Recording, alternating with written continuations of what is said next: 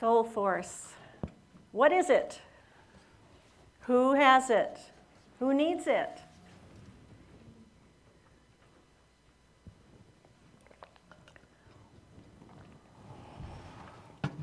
As you learned from Reverend Lisa last week, both Mahatma Gandhi and Martin Luther King Jr. used the term soul force for their campaigns for justice. And they reminded us that there is a connection between love, whether it's love of truth, love of justice, love of others, and power.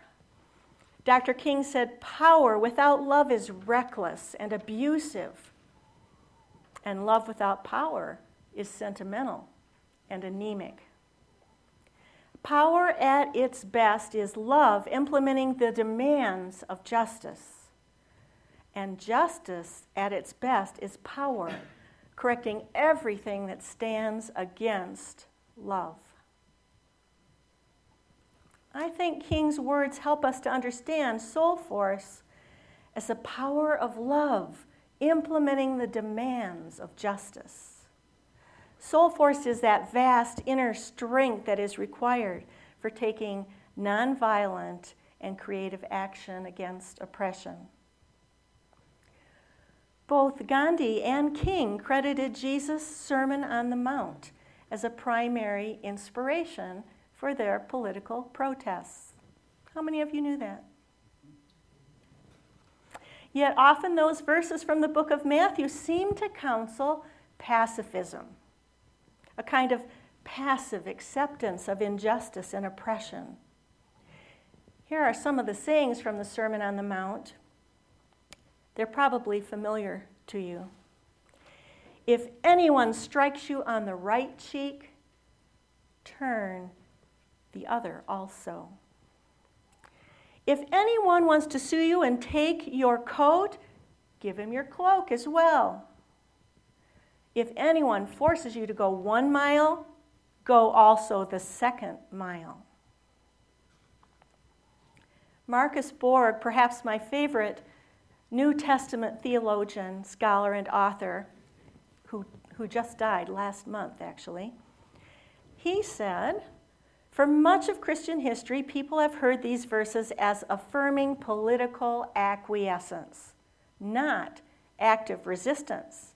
Yet King and Gandhi interpreted Jesus' teachings as justification for political action. Which interpretation was right? Recent Jesus scholarship suggests that the teachings of the Sermon on the Mount were intended to offer the people of Jesus' day some creative, nonviolent strategies for protesting and subverting oppression. To understand the subversive nature of Jesus' comments, we have to understand the customs of his first-century Jewish homeland. In that context, the sayings that might to us on the surface seem passive and weak are really a rejection of both violence and passivity. In context, scholars argue that Jesus was advocating a third way, an assertive but non-violent form of protest. In an article entitled The True Meaning of Turn the Other Cheek, Borg summarizes the work of Walter Wink, another Jesus scholar. And I'd like to share their interpretation of Jesus' third way using that turn the other cheek example as an illustration of soul force.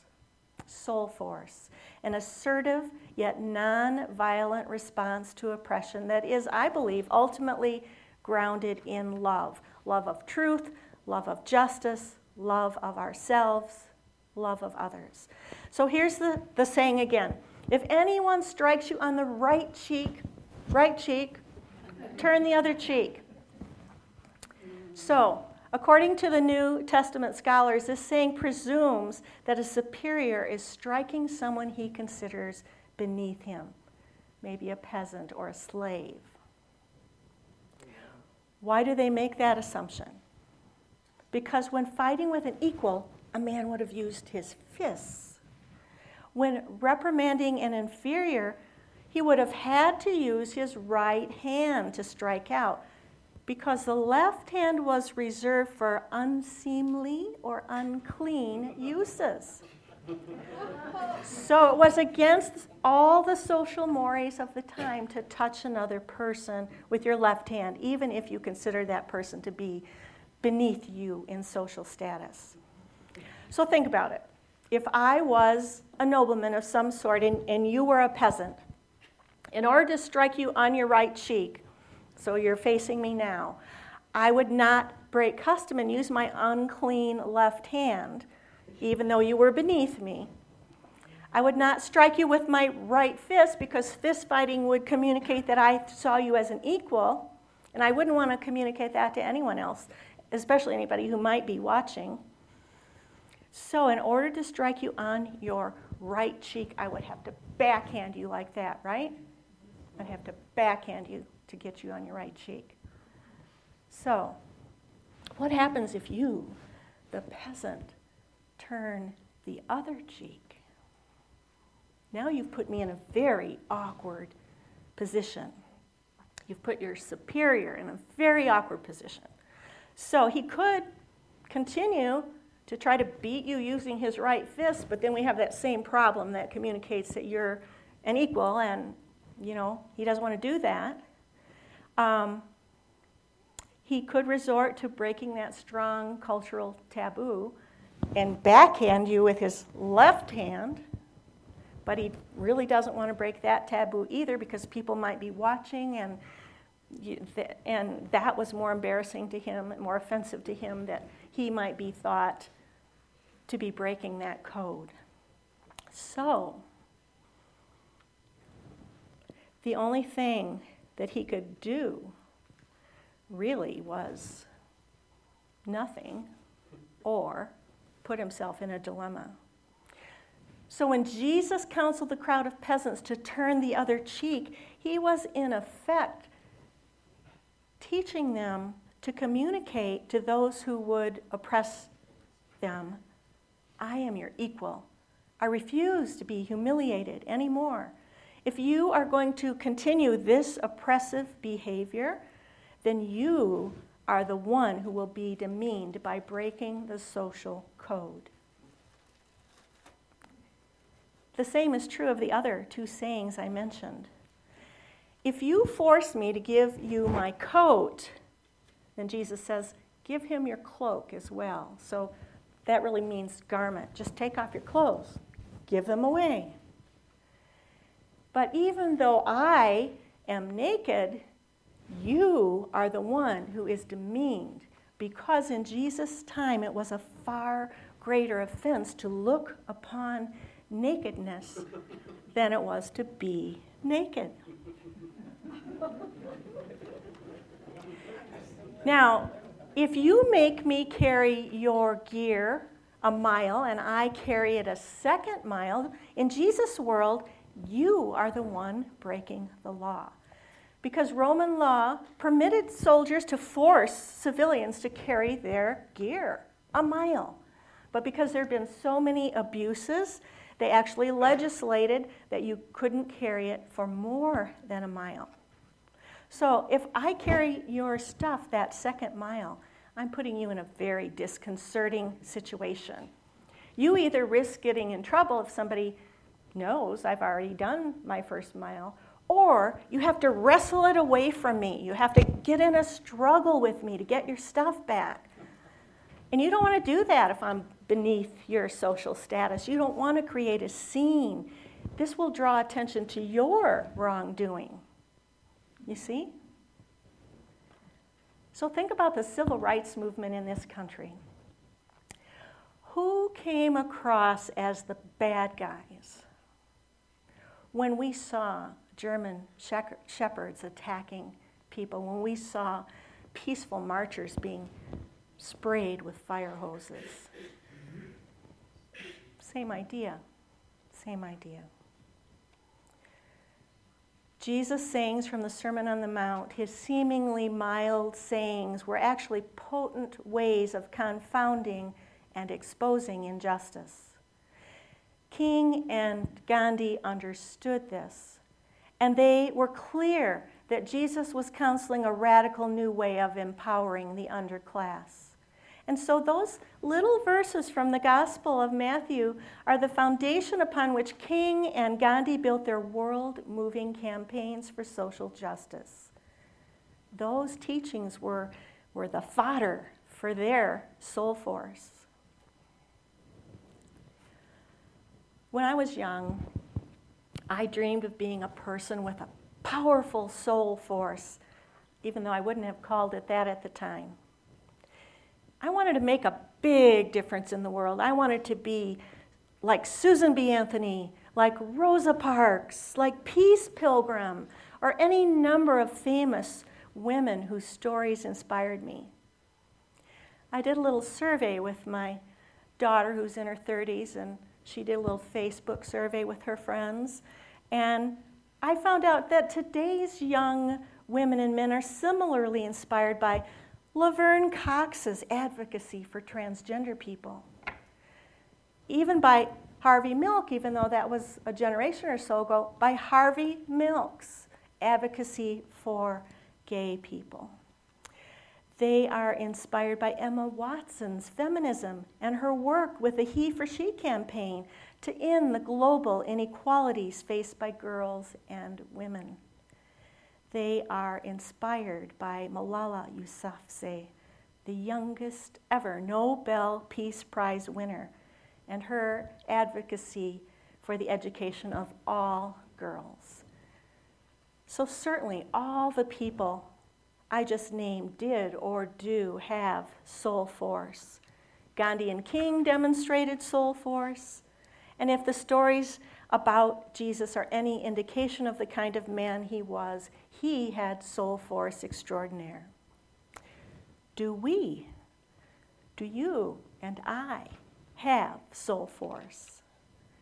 I think that we do, even if we don't make headlines, even if we don't get our picture on the television or our names in the history books. Here's another biblical tale that illustrates how and why I think we all have soul force, or can have it if we want to cultivate it. This story is probably also familiar to many of you.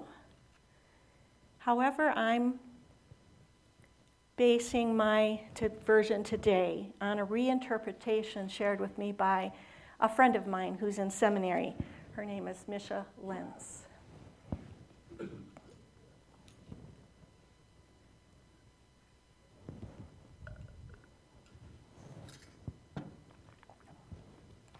There was a woman who went to the well, always by herself, in the middle of the day, when all the other women in town were busy doing other things.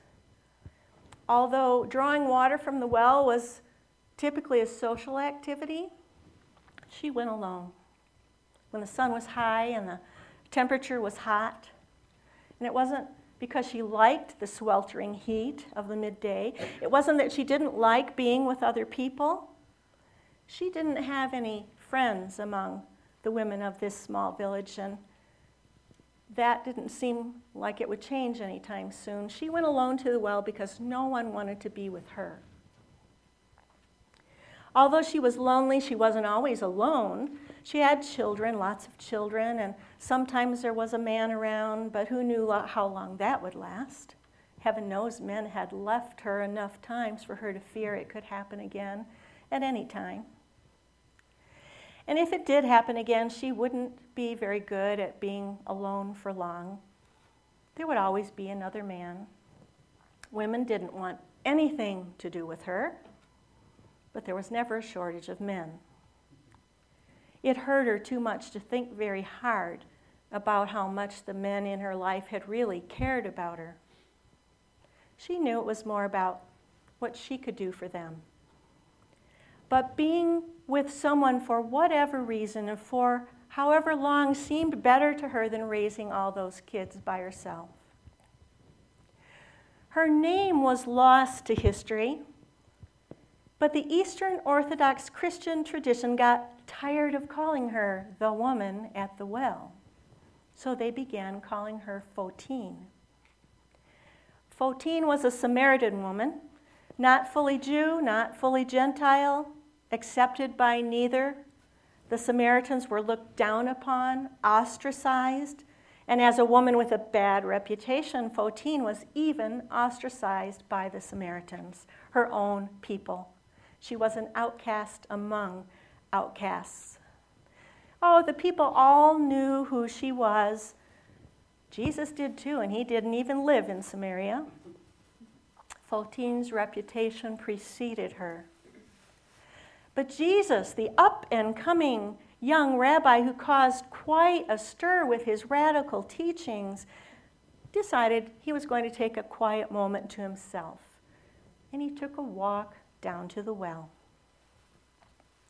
Now, Photine wasn't up on the latest news because she was too often it. And she'd learned to mind her own business. So she approached the well that day with some discomfort, seeing this stranger nearby, having no idea who he was. She didn't know that Jesus was kind of becoming a big deal, but Jesus knew of her. He could have greeted her by letting her know who he was, but he didn't do that. He could have greeted her by letting her know that he knew who and what she was and why she was there all by herself on that hot afternoon. But he didn't do that either. What he said was, "Hi, my name's Jesus. I'm thirsty." That's it. The first thing Jesus did when he met this woman was to acknowledge his own vulnerability, that he had a need, and he gave her the opportunity to be of assistance. Now, Photine was a woman who had a bit of a trust issue with men, as you might imagine, and her response was something like, I guess you should have brought a water bottle then. And Jesus said, I know, but I was hoping that maybe you would help me by drawing some water with your bucket. This rabbi was willing to drink from Photine's container. Jesus was speaking kindly to this woman whom most people considered an untouchable. So Photine's kind of tough facade began to soften, but she was still suspicious, so she said, "How is it that you, a Jew, would ask me, a Samaritan, for water?" And so began an exchange between perhaps new friends, in which Photine gave Jesus water, and he began sharing his gospel of universal inclusion with her. He tells her stories and he gives her metaphors, and he doesn't dumb down one thing for her out of fear that she won't be able to understand him. When he speaks of the living water, she understands he is talking about the source of life, which is eternal, which is in all of us, which is for all of us, which is flowing through all of creation. So Jesus just drinks the water and has a conversation with another human being who is his equal. Photine is startled. Jesus senses that she doesn't get treated this way ever. And he realizes that this woman doesn't quite know what he wants from her. No man speaks to her without wanting something, and it's usually not water. So realizing the awkward tension of the moment, Jesus speaks very tactfully and kindly to her. And he says, "I'd love to talk more with you. Why don't you go get your husband and come back? I'd love for all of us to chat together." And then Photine allows her vulnerability to show. She says, "I don't have a husband." And Jesus responds, "That's all right. Invite your boyfriend, Photine. I know you don't have a husband. You've had 5 of them. You're not married to the guy you live with now, but that's all right. It's okay." And Jesus wasn't trying to shame or impress her with his knowledge of her situation. I think he was just trying to say, yes, I misspoke when I said husband, but it's all the same to me. I know who you are. I know about your partner and your living situation, and I don't care what everybody thinks. I just see you, the woman who gave me water when I was thirsty. You met my need because you were here and you had a bucket. Well, I am here and I have a bottomless well of acceptance, and I thought you might need some of that.